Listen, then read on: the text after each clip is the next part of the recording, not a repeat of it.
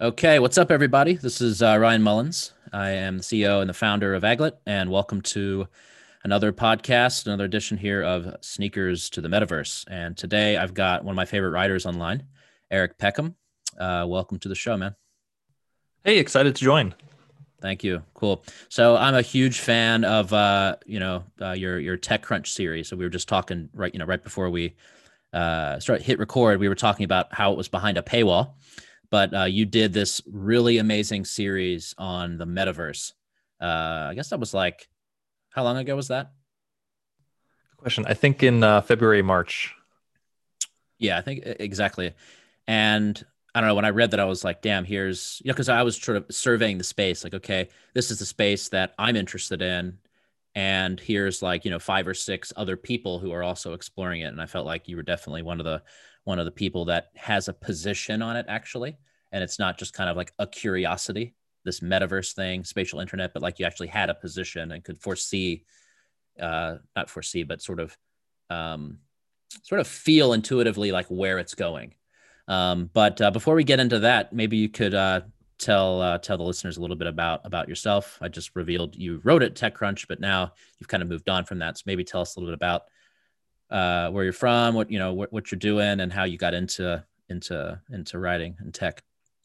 Yeah, I grew up in the Boston area, and then after college, jumped into the startup world. Had a mix of different roles in the startup world, from working at startups, working at a VC firm, um, across a number of different industries, ed tech and media and other things. And then got pulled into TechCrunch a couple of years ago as they were getting ready to launch the new subscription tier, Extra Crunch.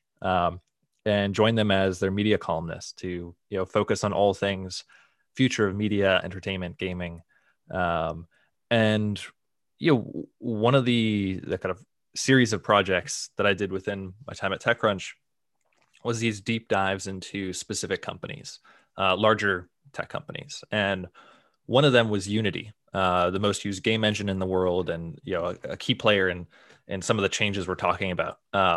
And diving into the technology they've built, how game developers are using it, how it's being applied across different industries, was this incredibly exciting wake up to me about what's happening and what's coming down the pipeline, for not just kind of gaming and entertainment, but really much more broadly, kind of the new paradigm of um, digital media and kind of human interaction, online. And Yeah. so that sparked this whole deeper dive into gaming and the metaverse, multiverses, kind of growing socializing on online games. Mm, So yeah. the series I wrote was part of just an expression of um, being excited to write about it and too excited to keep it to one post. Yeah. Yeah. um, Did you it kind of have it as one post and then all of a sudden it just kind of like exploded and you just couldn't stop writing? The David Foster Yeah, Wallace thing? it's the sort of thing where it's the more questions you ask, the more questions you come up with, right? And so Yeah. Yeah. there's so many components to this, which I think is exciting. And part of what I tried to do is get past some of the um, more simplified hype around the metaverse, or the metaverse is coming, and really trying to Yeah. understand what has been changing across social media and gaming. What are we talking about in terms of a vision of the metaverse, and um, what are all the components that go into getting there, and where do we actually stand now? I don't Mhm. think, despite a lot of the kind of press hype at the moment, that Yeah. we're that close to the metaverse, at least in the way it's kind of traditionally framed in science fiction and going back to Yeah. Neil Stephenson books. But um, I think it's very clear we're already well underway in this transformation headed that direction. Yeah. I think two things are to blame probably for the kind of sort of the what I want to say, sort of the this the kind of the buzzword notion of it, of the metaverse. Like anybody can sort of build a startup and then like you kind of call it the metaverse or something. So it becomes kind of one of those, like, It's like AI, cloud or big big data. data, AI, this kind of thing, metaverse. And so instead, you kind of have, there was a great article by, I forgot his last name, Adam something, but he had a really great article as well. What he was talking about, okay, we don't have the metaverse, but we kind of have these sort of proto metaverses. We have like the seeds of, you can start to tease out and maybe infer what the metaverse would look like should it exist. And I think two things are kind of to blame. I think one is, I love the book, and I actually really liked the movie as well. But like Ready Player One, and the Oasis, and sort of the metaverse is kind of this virtual world, or this virtual simulated world where you escape into, through VR. So sort of that VR world that you go to. And then what the second thing was COVID. It's like, all of a sudden we're hit with this pandemic, and now you have all these, entrepreneurs, innovators trying to then come up with companies that create virtual spaces, that we can, hang out in. We can buy virtual goods. We can do all these things. And so like those two things coming together, along with some other smaller things, of course, but like, it seems like that really propelled people to start exploring it, and sort of almost resurrected the concept of the metaverse, which you mentioned Neil Stephenson. That's a 96 or whatever, 93 book, I think it is. So it's like, it's not a new concept, but what's happened is that we're getting this trajectory of trends, and then couple that with, a pandemic. And then now you've got this curious people that start writing about it. And you've got some startups also looking to create in that space. That's kind of how I see the reemergence of this as a topic. And I've actually gone back and started reading a lot of like mid 90s literature on like, the development of the information highway, and the web, and like seeing the optimism and sort of the hope that people had then, and contrasting that with this kind of dystopian take that everybody has now. It's actually refreshing to go back and read some of that stuff. But anyway, maybe that's a good segue then, is to maybe talk about the articles that you wrote. Matthew Ball's article was quite good. He kind of takes this more via negativa approach, where he kind of tells you what the metaverse is not. And then he kind of gives you, here's like, some properties of the metaverse, but then he kind of says, nobody really knows, what it's going to be, but here's some of the necessary features it would have. Maybe you could tell us a little bit, like your perspective on what it is, and or what it could become. Yeah, I mean, the intro article to my series was titled "A Multiverse, Not the Metaverse," which summarizes a bit of my perspective here, which is, to the extent there's agreed upon science fiction definition of the metaverse, presented like in Ready Player One, I think A, that's very far away. B, I'm skeptical that that will ever happen, and it's something that kind of humans actually want.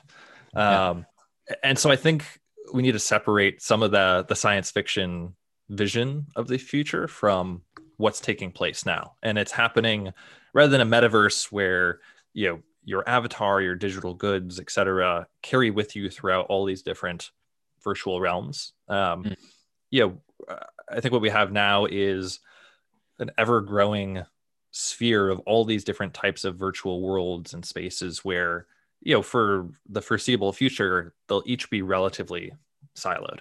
And I think, there will be some consolidation there as, some of them partner together and kind of create standards for interoperability, as, some of them just get acquired as companies and kind of rolled under one roof. And then obviously looking at platforms for user-generated games, particularly Roblox or Minecraft, new ones like Manticore's Core Gaming, these kind of underlying platforms that everyone is building games on top of.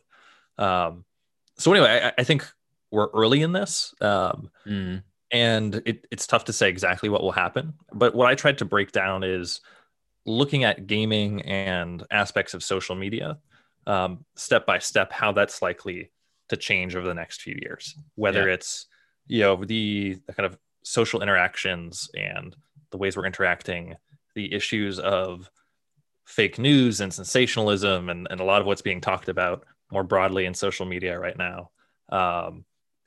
Kind of how AR and VR fit in, how digital goods and virtual economies fit into this. So Mm, there are a lot of different components that all collide, and I tried to break it down one yeah. by one. Yeah, that's what I liked about the piece was the idea of kind of a multiverse of almost like a multiverse of metaverses, essentially. It's like you have a bunch of different virtual worlds that are, I mean, that's kind of one view. It is sort of the Everett multiverse view. And then you kind of have, the other view, which seems to be Tim Sweeney's view a little bit, which is sort of that like kind of that Oasis perspective of like there's going to be an open metaverse, and that's kind of where everything's going to happen. And it sort of seems like that's a little bit naive, maybe quite naive, a little bit to quite naive. The idea that they're like people are going to do that. I think you're already starting to see more and more of this. Like, I mean, the company that I founded and running now is trying to have a more open perspective. Whereas you're starting to see now a bunch of brands that are sort of building up their own games, and then featuring their own assets, in those game spaces. And so is that sort of how you see it as well, as kind of this bifurcation into kind of a more multiverse view of a bunch of different virtual worlds? And then on the other side, this kind of more, I don't know, utopian view perhaps of like one, I guess, as the Oasis, essentially.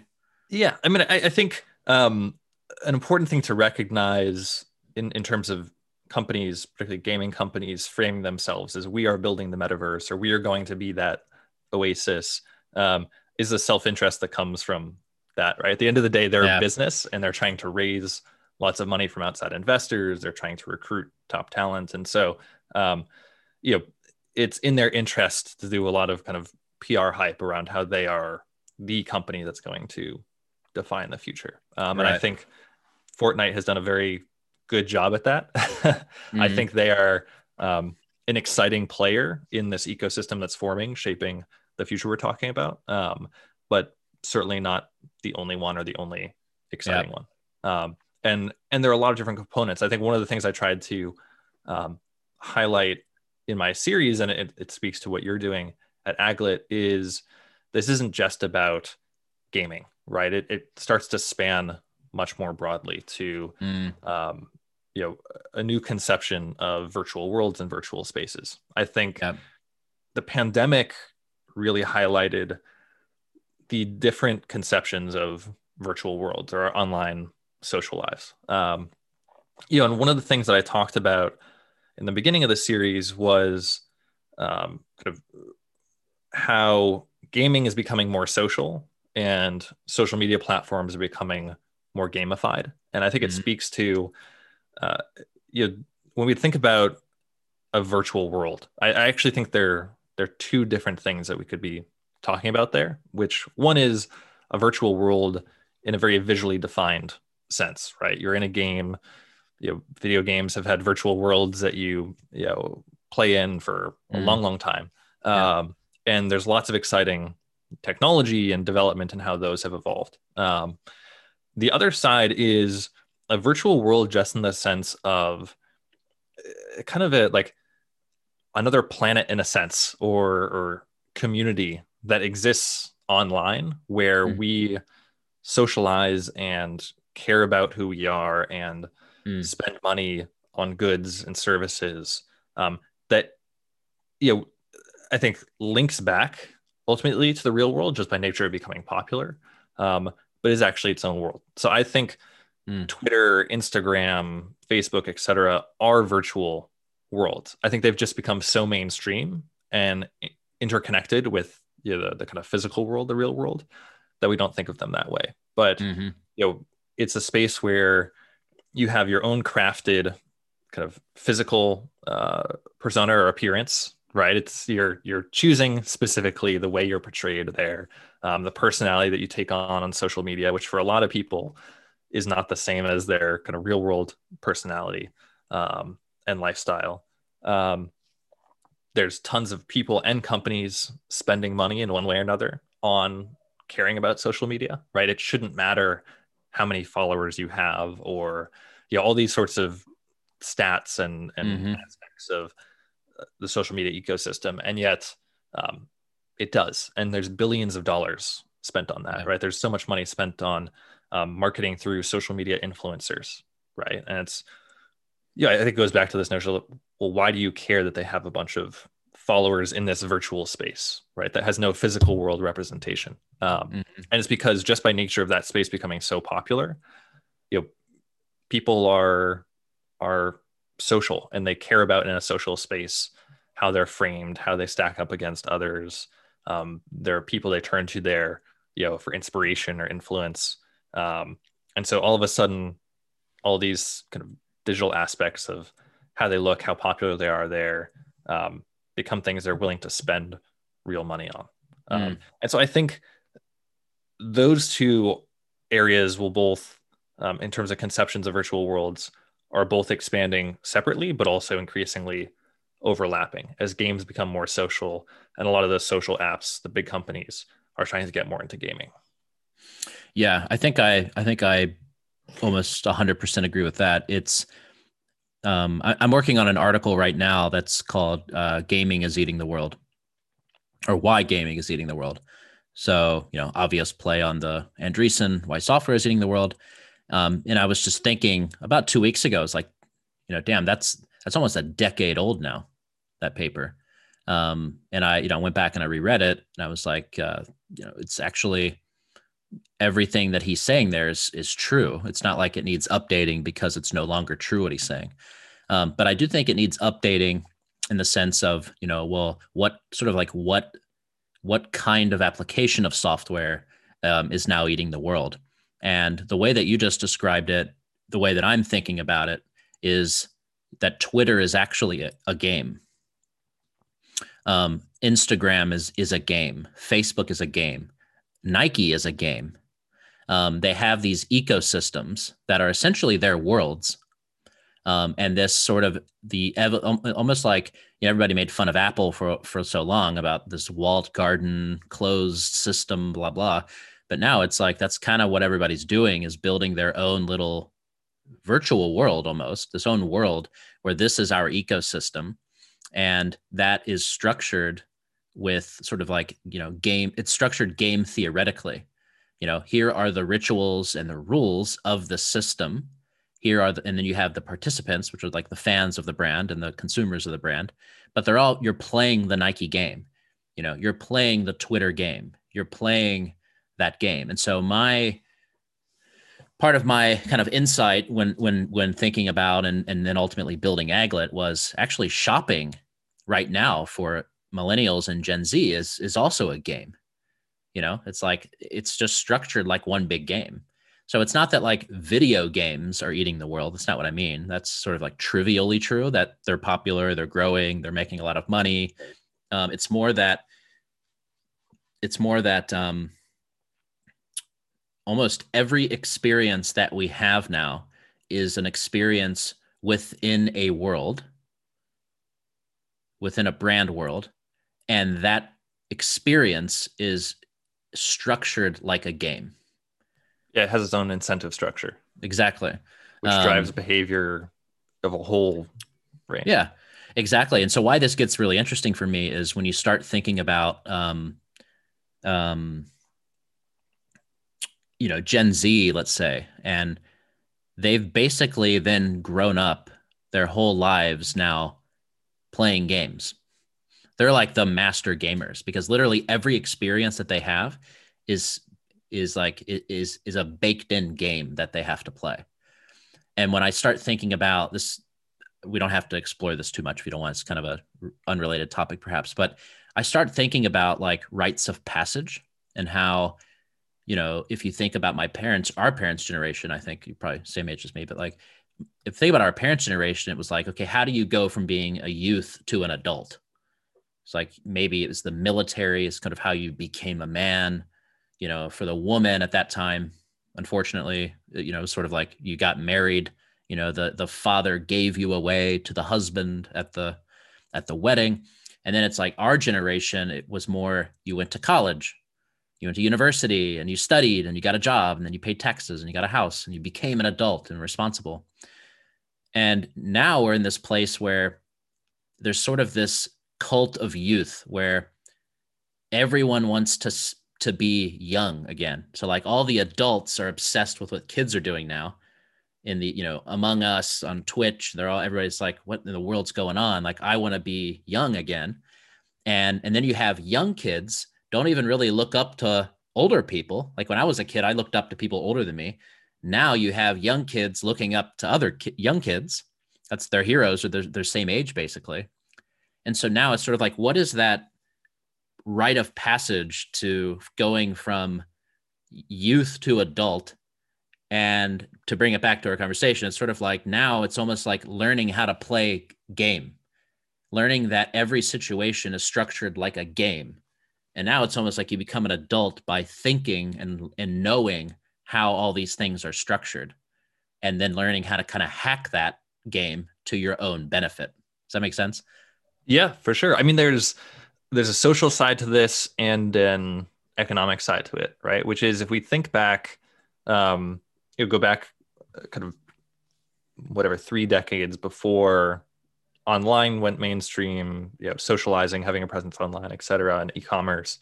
The social game of a human was really the same as the generations before them, going back at least a few generations, right, in terms of the way social capital is accumulated in your community, right? Like who's popular, who's not, the benefits of that, who makes money, and kind of the control they have as a result from that.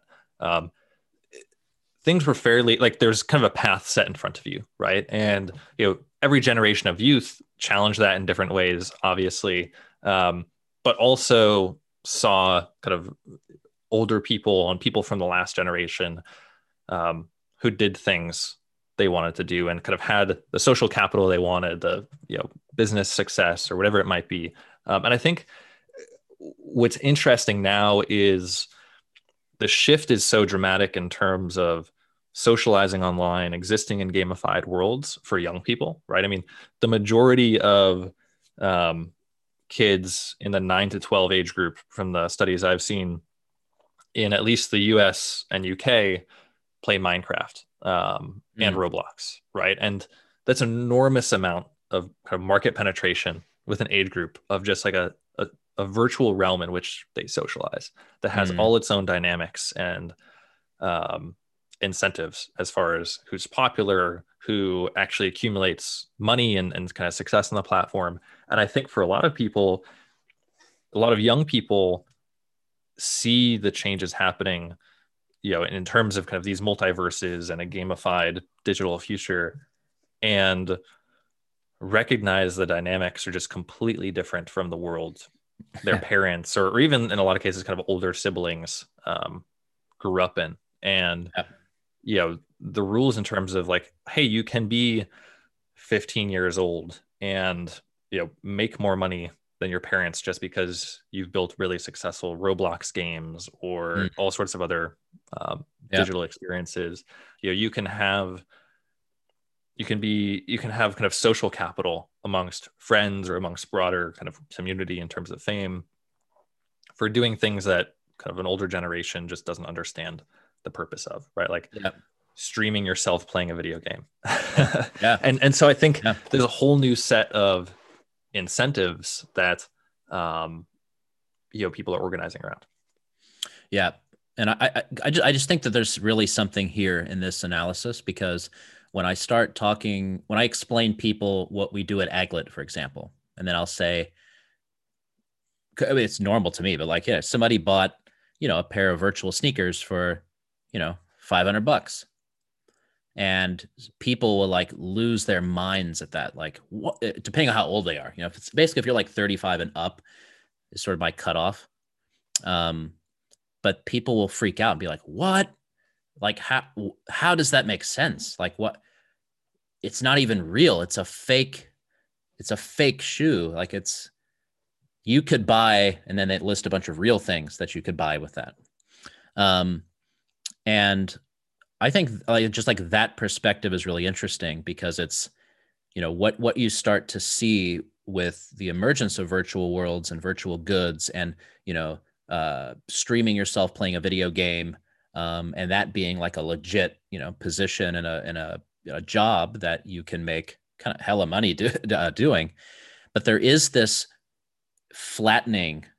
Sorry, it's sort of philosophically said this, but philosophically said, but like there's a metaphysical kind of flattening that happens where the imbalance before was that physical stuff is real, and then this kind of virtual stuff is fake and it's not real and therefore not serious. It's kind of silly.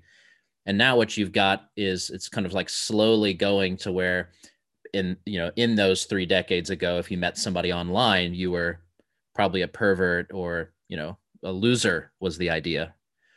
And now it's almost if you don't meet somebody online, you're a pervert or a loser. It's like it's sort of flipped. And we're even getting to the point now, I think, where like, goods themselves, products are for the younger kids. It's like totally normal to want to spend money on, Fortnite skins and collect them. And so you've got complex sneaker shopping where people are dropping hundreds of thousands of dollars on a sneaker collection. But what I'm interested in seeing is like, who's got the dopest skins collection, and seeing the way that people talk about it, because they're not fake, they're real, they're just digitally real, and they have utility in that world. Yeah. Which is the same reason why it's sort of like, Beanie Babies. It's not really the Beanie Babies. It's more like the Beanie Baby in the world that becomes hyped up, so you're actually investing in the world as opposed to just the object. Right. And so I think that's why I really enjoy this conversation, is because we're getting at really generational mechanics almost of where things go, and why you see younger kids saying, okay, boomer, or like, making fun of this perspective, is because like, no, you don't even get it. And most of the media coverage about us, Gen Z, is written by a bunch of old people who look at us like an alien civilization and study us like an anthropologist would, you know? Yeah. I mean, yeah. I think, to go to kind of an anthropology standpoint, look, I think at the end of the day, the biggest human need is a sense of belonging in a community, a kind of, you're part of a tribe. And there are a lot of things that stem off from that in terms of wanting purpose and kind of social stimulation, et cetera. But I think, look at most of what people in at least kind of, developed countries spend money on, right? And it's not about having absolute minimum basics to survive, right? There's a lot of money spent on having, well, it's not just to get any piece of clothing to stay warm, right? It's you want clothing that has certain style, fits in a certain way, et cetera. You buy a nicer car, you like all these aspirations of the last couple generations of consumerism, right? Of like you're trying to achieve certain status in society, portray yourself in a certain way because you want to gain a certain social capital, right? You want to frame yourself as I'm this type of person in this type of tribe. I want other people like that to connect with me, to appreciate me.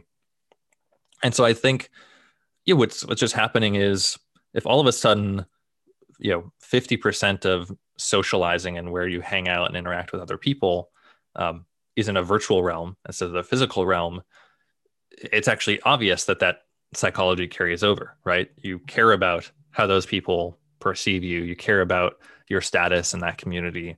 And so spending money in the same way for digital goods, carries over there. And I think that is a big disconnect that seems obvious to a lot of young people and not yet obvious to older generations. Right. But I don't think it speaks to, and you were talking before about, kind of social media as I don't know, kind of how it has bridged to, what am I trying to say here? To become, to kind of, I guess, the generational difference and some of the impacts of like social media bridging into the real world, right? And I think one of the things that I brought up, particularly around the idea of virtual economy, but also kind of social media dynamics, fake news, etc., in my series was, um, look at how social media rose up as, this was something for kind of nerds and then college students because social media is going around campuses and not that important. Kind of a waste of time in some ways to spend so much time hanging out on social media, interacting there. Having fake friends, so to speak, or like only online friends. Yeah. And fast forward a few years, and we're in a moment, we're less than a week before a presidential election in the US, but one of the biggest news stories and discussion points in the world the last few years has been around kind of the impact that the incentives of these social platforms have had, right? Like to your point about them being games, the dynamics of those games didn't just stay in those games because of the popularity. It shaped the actual real world. And I think that's important to understand as we talk about what comes next is by nature of a kind of virtual realm, whether it's in a game or kind of gamified social app, etc., by nature of it becoming massively popular, it inevitably intertwines with the real world. There are huge kind of social implications, right? The fact that you are really successful, in a certain game or as a streamer gives you actual kind of real world social credit. The political implications, which is what we're seeing a lot of social media of, hey, the way, information is shared and kind of, the politics that rise up in these virtual spaces actually shape the way people behave and vote in the real world. And the economics, right? Of like money and kind of success built in these virtual realms translates to actual real world money. And I think this is where, when we talk about the next paradigm of virtual worlds in terms of these multiverses popping up that have, so much more sophisticated virtual economies than, kind of Facebook or Twitter, et cetera, because they're centered around digital goods that you can create, buy, sell, right? There, like you could create a whole ecosystem of just like services and kind of financial products within a virtual realm, right? Like in EVE Online, right? Like you can buy an insurance product to insure your spaceship, right? In case it gets destroyed. It's truly a whole nother economy, right? That becomes so complex and fascinating, offers economic opportunity to people. And as that becomes ever more popular in the mainstream, that starts to carry very significant actual economic weight. Like a lot of people can make real money in these virtual realms. And the fact that those people are making so much money in these virtual realms impacts the real economy, right? That's money entering the real economy from these spaces. And it's part of my belief, and I talked about this in the series of why, like the vision that you see in Ready Player One or these kind of sci-fi portrayals of metaverse where you have a dystopian real world and then people escaping to a more utopian virtual world. I see that as inaccurate or impossible in a way, because inherently the success people have in that virtual world translates back into the real world. And these are all very interconnected, right? The politics that plays out in a virtual world shapes politics in the real world. And they're, from a money standpoint, it's fascinating. I mean, one of the things games are dealing with right now is because money flowing through them, them being used for underage gambling, for money laundering in particular, because it's kind of a black box you can move money through and it's not clear where it came from or goes out from. And it actually starts to affect when you think about the virtual currencies of these different virtual worlds. They have their own kind of balancing challenges, right? A lot of these games have economists and kind of their own internal Federal Reserve Bank, basically trying to deal with inflation and deflation and control the monetary supply. And that ends up, as they become more popular, directly kind of interfering with real world currencies, right? Let's just say there's a game that half of all people play that has its own currency, right? And people spend a lot of time there, so that currency actually matters in terms of getting a lot of digital items you want, getting sort of digital experiences you want. That is actually a very complicated threat to real world currencies and kind of government's control over those currencies, because there's now this huge currency in kind of across these countries that people are using and really value, that the governments don't have any control over, and can cause big problems in terms of inflation and deflation and all sorts of things. Yeah. And so there's actually, just from kind of an economic standpoint here, I can nerd out, it becomes really fascinating, the sort of challenges that come with that, right? I mean, Yeah. a number of years ago, in China, on the, what was it? I think the QQ app by Tencent. Yeah. QQ had introduced a currency, a kind of very simple currency. It was pegged on the yuan, that basically you could use for kind of improving your profile, your avatar, etc. on this messaging app. The app became so popular that people in China started to use the QQ currency as something you could like pay for buying some apples, or like actual real world products. And the government stepped in and basically had to shut it down and kind of confine this a lot more, because they were scared that it was skewing the actual currency in China and kind of losing control over it. So not to spend too much time on this, but I think my point is just that the idea that the kind of people spending time in these virtual realms is detached from the real world, looking back historically, is false. By nature of a virtual realm becoming massively popular, it basically merges into the real world. And that is a place that matters in terms of our social lives, our politics, our economy. And that's really fascinating when we think about, a multiverse in the years ahead. Yeah.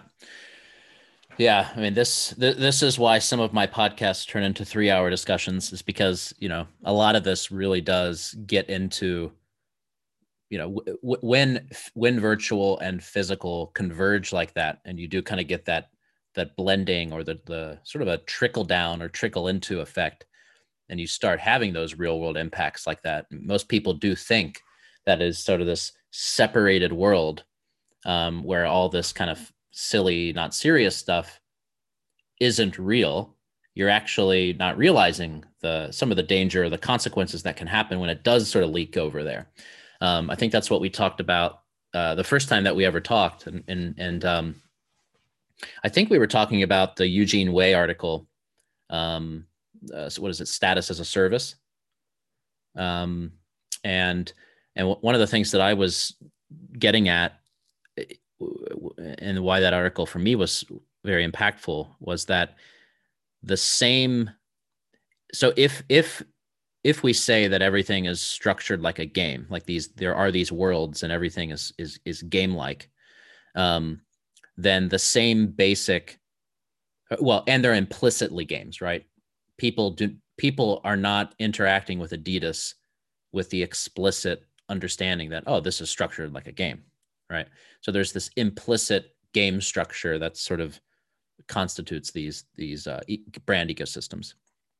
And so, but what I started to notice was that there's a really basic sort of underlying formula of these experiences, which is that it's all about capturing something scarce and then broadcasting that you've captured something scarce, and then being able to turn that into, that kind of aggregates attention, and then being able to convert that into social capital, which you've mentioned a few times, and then being able to convert that into financial capital.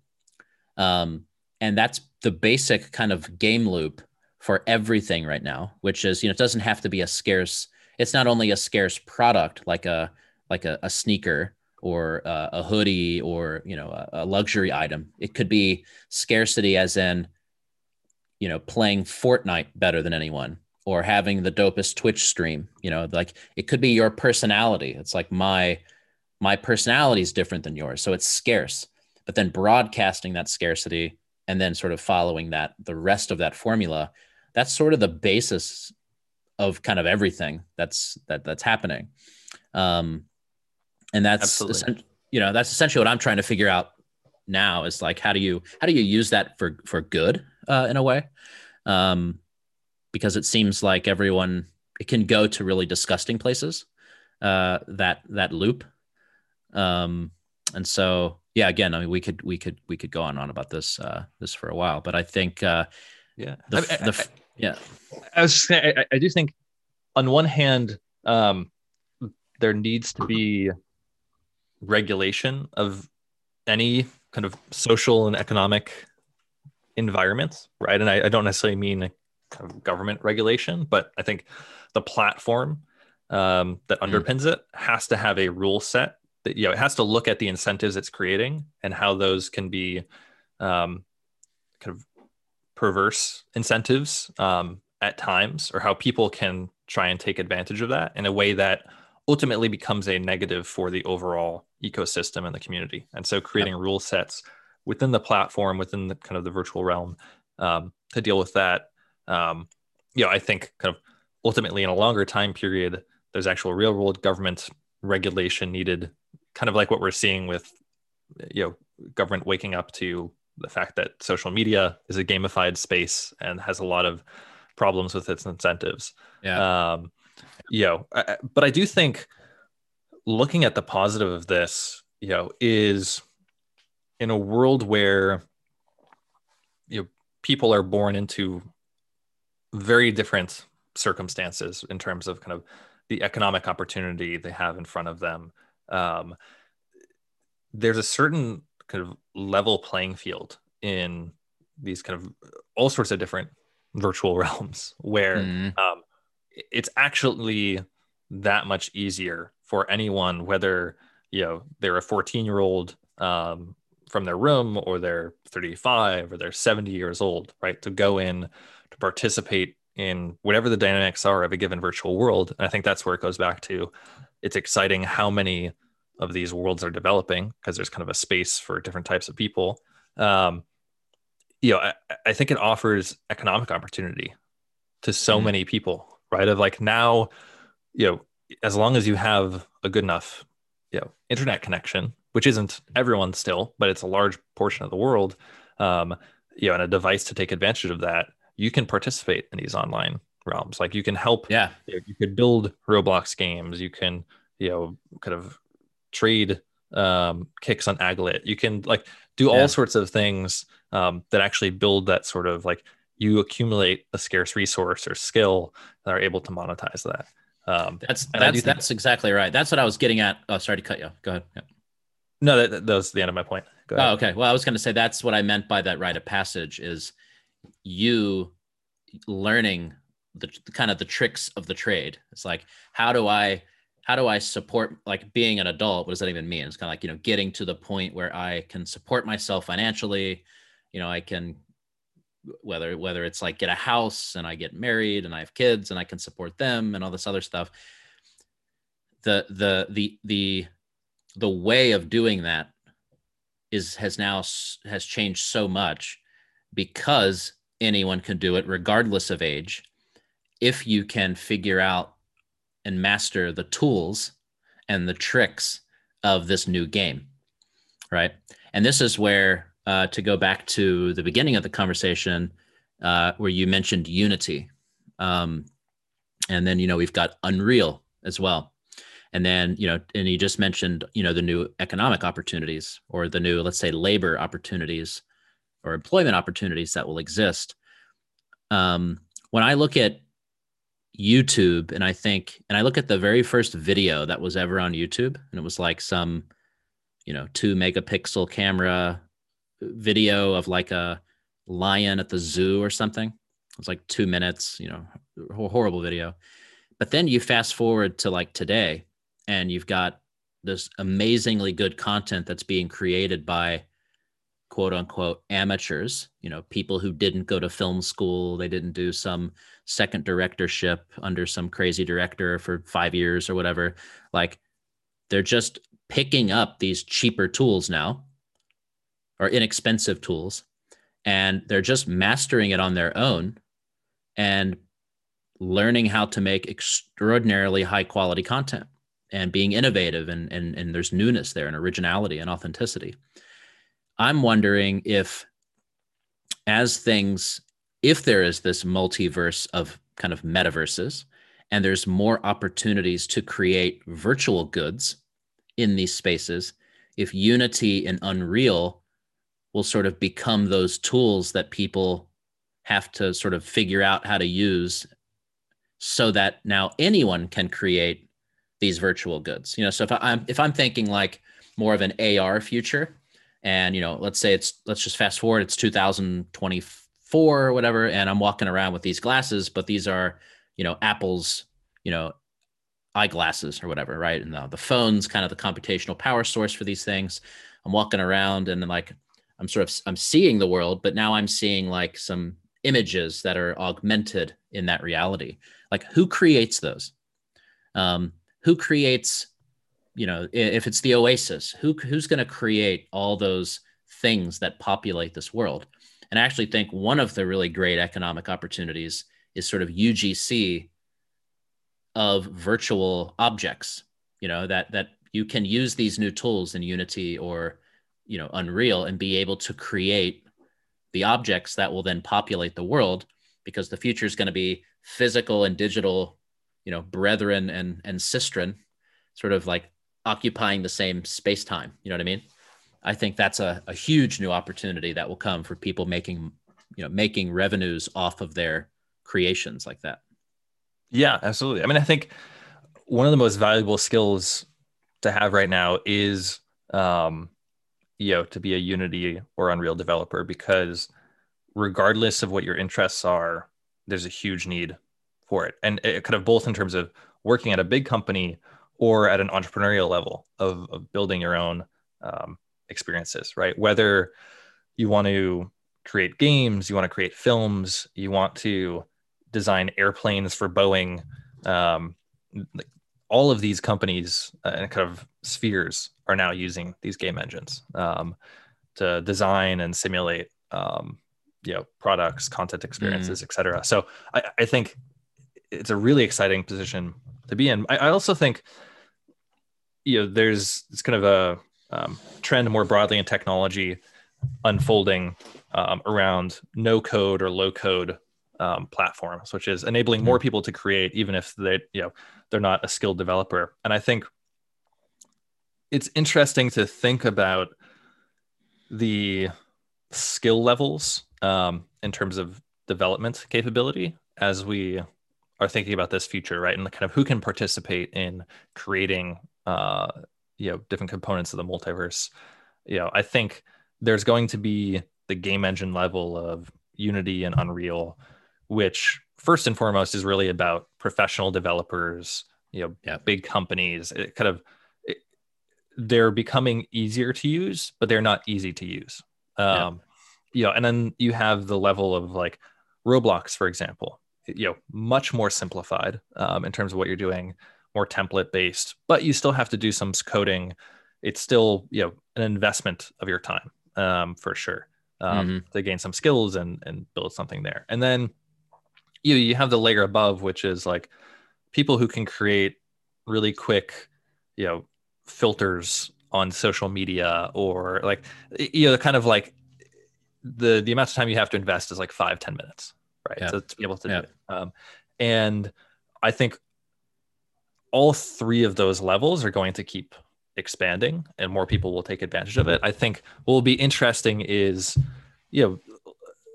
figuring out the extent to which do you really need to be at that base level of being a Unity or Unreal developer to build some of the key components of this future versus, you're able to be farther up the stack, so to speak. I do think there's sometimes a little bit too much focus on the technical sophistication of a product or of like the graphics in a game that actually doesn't matter that much to consumers. Like one of the things in thinking about like avatars that represent us in these different virtual worlds, there's kind of a whole sphere right now very focused on how to make the most human looking avatars, or one, an avatar that's looks exactly like you do in the real world, or an avatar, kind of a perfect recreation of an actor or actress that can continue playing them in a film even if they're not doing Yeah. it. I think that's interesting, but I also think it's actually not that important because, in a way, like, look at the emotional connection people feel with Pixar films, right? Like, Yeah. something doesn't need to be human in order for us to value it, to have an emotional connection to it. And I think, it's actually much more about just, is this really creative? Is it, crafted in an emotional way that people connect with? Does it kind of play to the right social dynamics? Mm, And I don't think you need a lot of technical skill to do that, which is why I yeah. think looking at whether it's UGC sort of platforms, that will provide these tools to people, or tools that people might build that exist across um, different games and social realms to create your own digital goods. Um, Mm, yeah, I'm just excited to see the whole kind of proliferation of creation at every level. yeah. Yeah. I think, I'm thinking about this a lot now too with, with these different game worlds, because if you compare, let's say, Animal Crossing, Minecraft, and Fortnite, very similar game loops. It's kind of explore this island or this space. Um, in Fortnite, it's kill people and then collect loot. Animal Crossing is sort of like live life, do these various things, um, and also collect various things, collect loot, kind of. And Minecraft, has a similar loop as well. But then if you compare the actual graphics of those things, Minecraft to some people looks horrendous. And then you've got Animal Crossing, a little bit more Nintendo kind of cartoony, and then you've got Fortnite, which isn't photorealistic, but at least it starts to look a little bit more on the kind of closer to the human spectrum. And the way that I'm thinking about like why a Minecraft, despite its graphical limitations compared to a Fortnite, like why are all three of those games so popular, um, and like Minecraft in particular? We have this principle that we operate with at Aglet that we call well, it's a question. It's like, does your shit stink?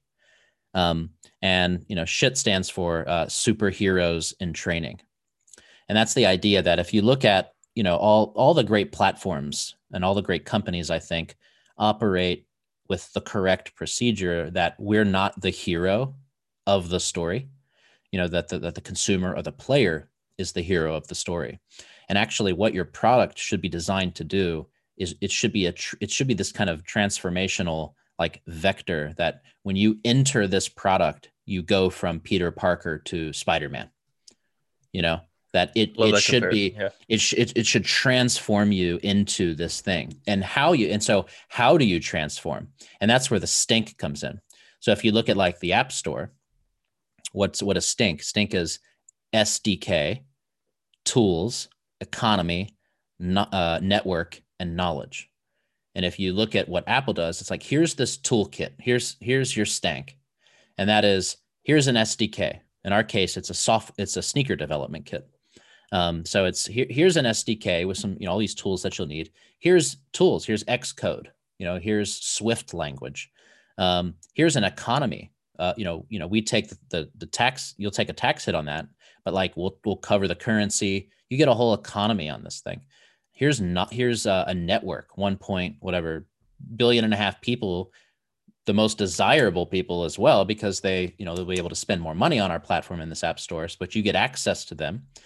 And you get knowledge. You get a worldwide developers conference. You get all these great communities of people creating content for you to learn how to do it. But like, if you want to become Spider-Man, here is a toolkit. Here's stank, right, that we give you. And now can you transform and do that? And I think that for me, Minecraft and that idea of, capture scarcity, and that whole formula that we discussed, I think that's what's great about these games, is they create these spaces, these transformational spaces, actually. Like Minecraft is, you can do that. this social space is you create this world and become a Spider-Man, because you kind of become a hero to all these people because you just created the space where we hang out. You know, Fortnite's, I think kind of the same. That's why I'm so excited about these spaces. It gives these new creation opportunities, like you said, to really be able to become something through creation, Yeah, I mean, I think there's a natural desire people have to have their life feel significant and exciting, and um, what these virtual environments can provide is a way that sometimes is much more of an outlet for that than their kind of real world existence in terms of the work they do and where they're living.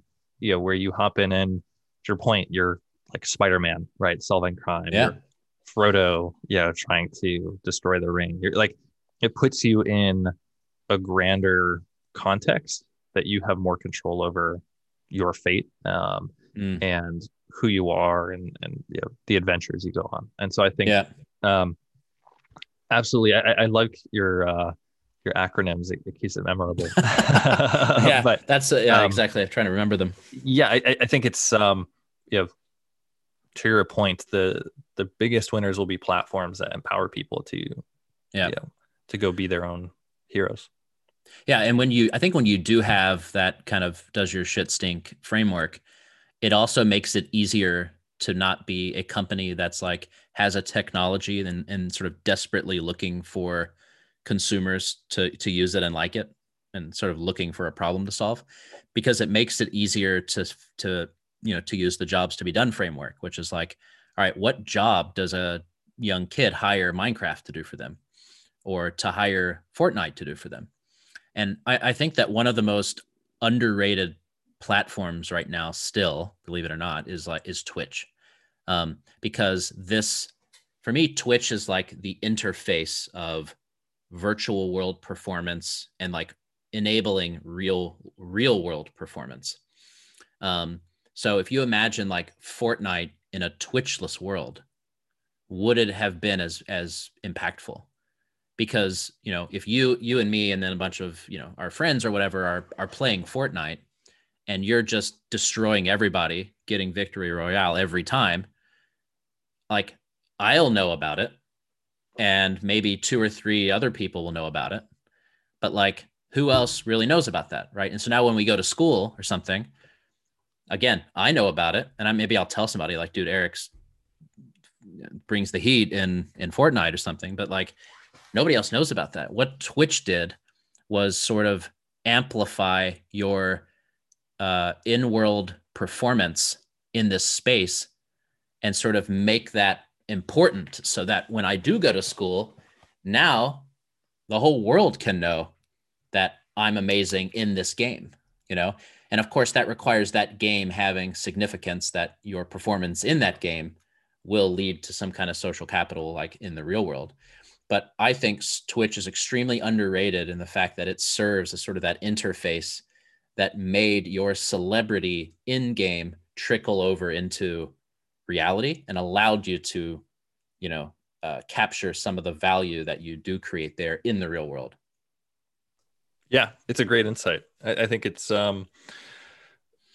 gaming has historically happened, in isolation, right? And I think, and to your point, even to appreciate that someone is winning or doing well, you have to not just like the game, you have to be good enough to kind of be playing at their level and actually in the same game and watching them play. Yeah. Or you're a friend who's over at their house, but otherwise you don't really know what's happening. And I think there are far more people who enjoy a game and are bad at it than who enjoy a game and are really good at it. Yeah. And so turning those people into not just kind of the bottom tiers of competitive players in the game, but in terms of actual fans who follow better players and root for them, and try and learn from them, it completely changes the dynamics in the game, and around the game, right? And allows more people to track what's happening. We can start to wrap up here, but 2 questions that we'll actually end with. One question is, I like to ask this because I'm sort of a militant optimist, uh, by nature, and I think the easy thing to do is to kind of look around and see all the the shit that's wrong. But one question that people often have difficulty answering is, what are you optimistic about? So what are you optimistic about? Yeah, I'm overall an optimist too, so I'm excited about a lot of things. I will say, I'm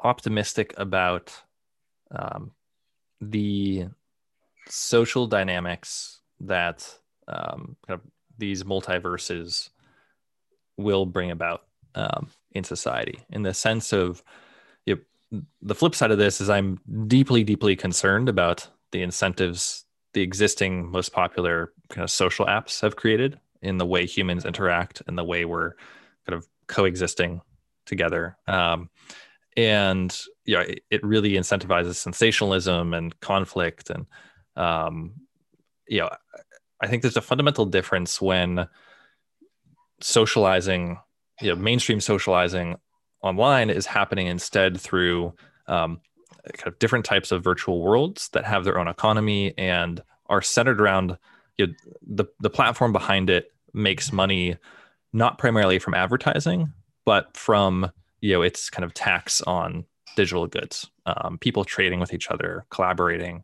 I think it creates a very different social dynamic, actually. That's about it's a lot more collaboration. It's a lot more kind of healthy participation of how do you reach out to more people.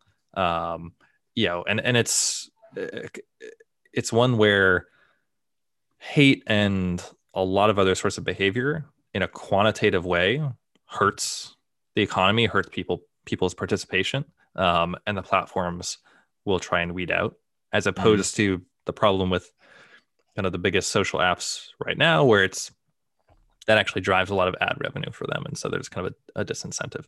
Right. So I'm very optimistic. I think the years ahead in which more and more socializing happens through virtual worlds is much healthier in terms of the ripple effect it has across society, of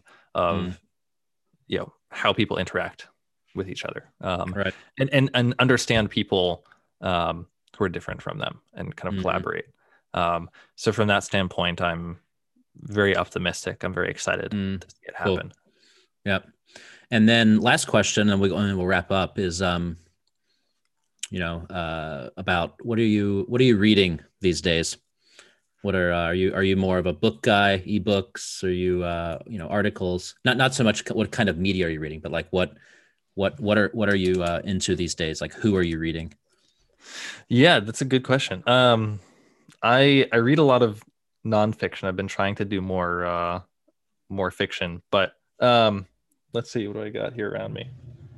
Looking at my books. Are these just the books that are just hanging out around you, or are these the ones that you're actually reading?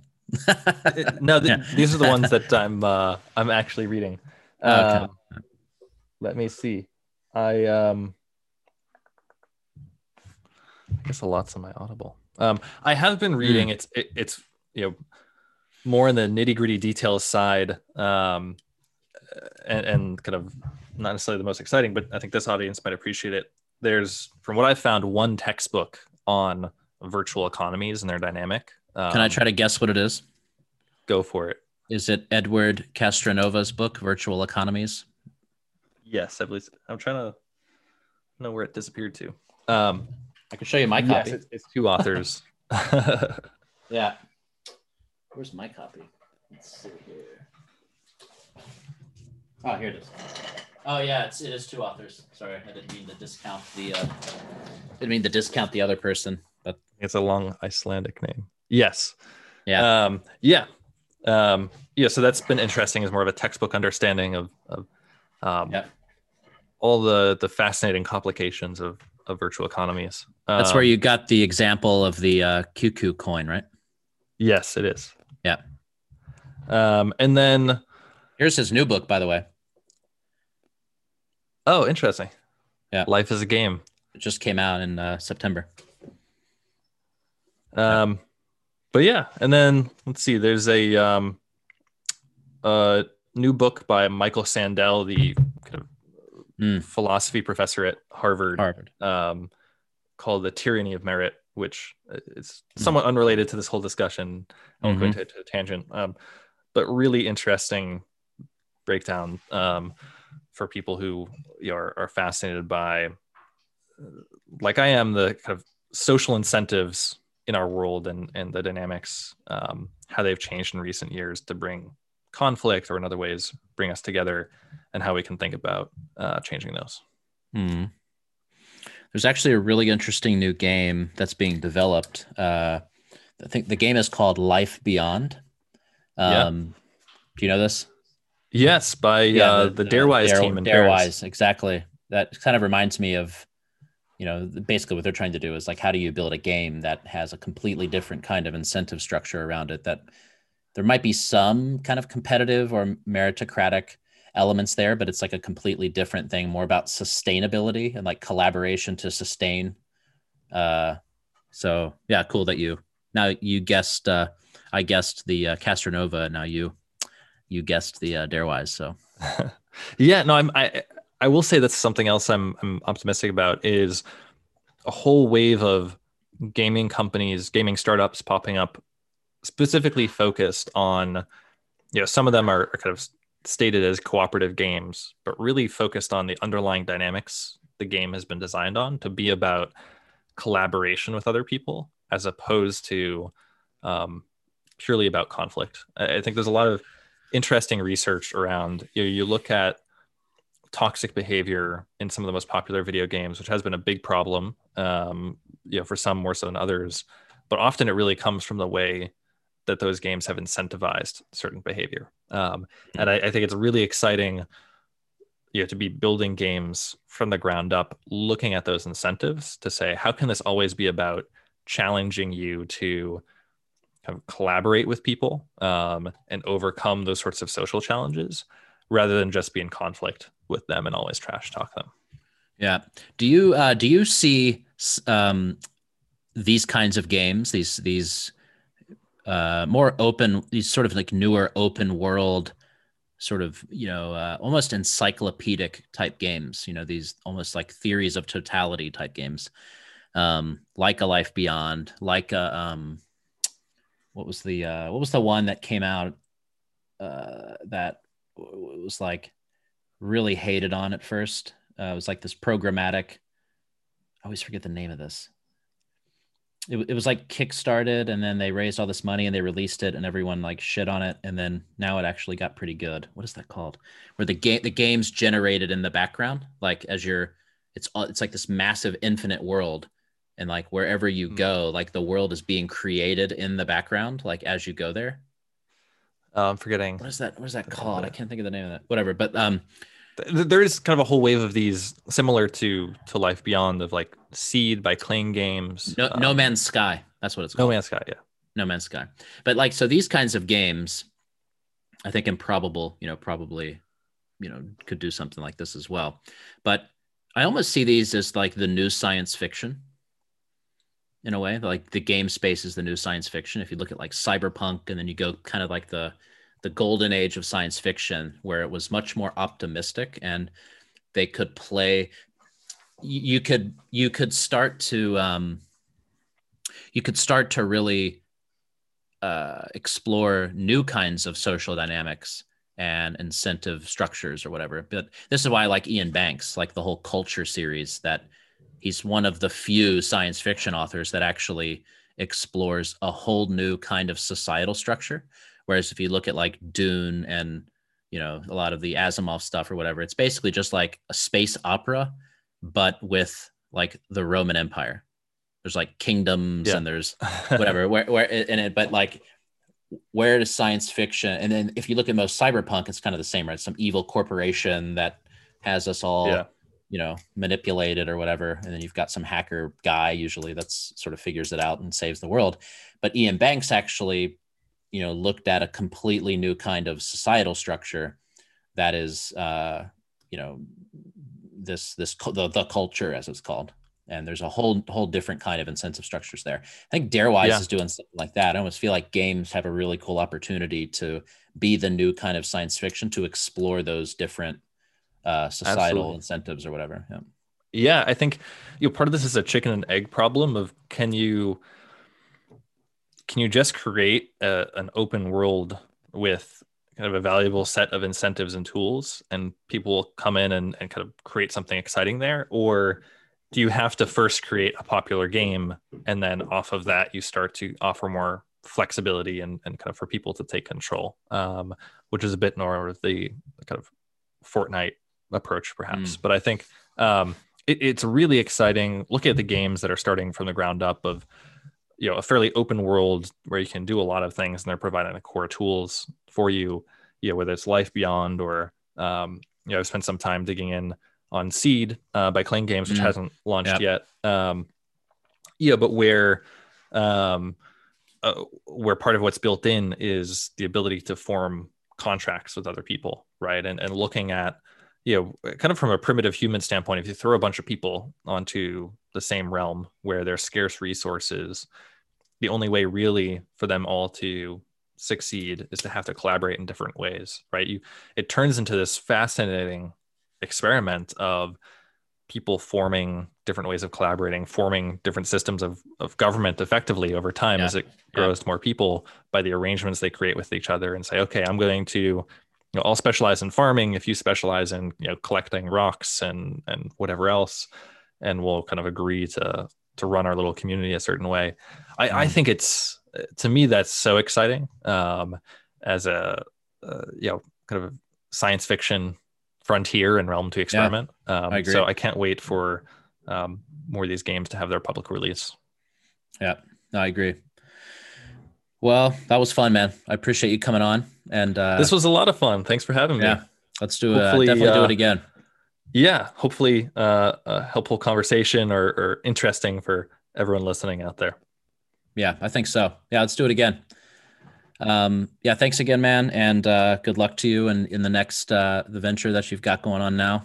I don't know if you've actually shared what that is yet, or if you can share it, or if you're just kind of laying low. Not quite yet. Okay, all right. So no exclusive reveal here. Cool. All right, Eric. Thanks a lot, man.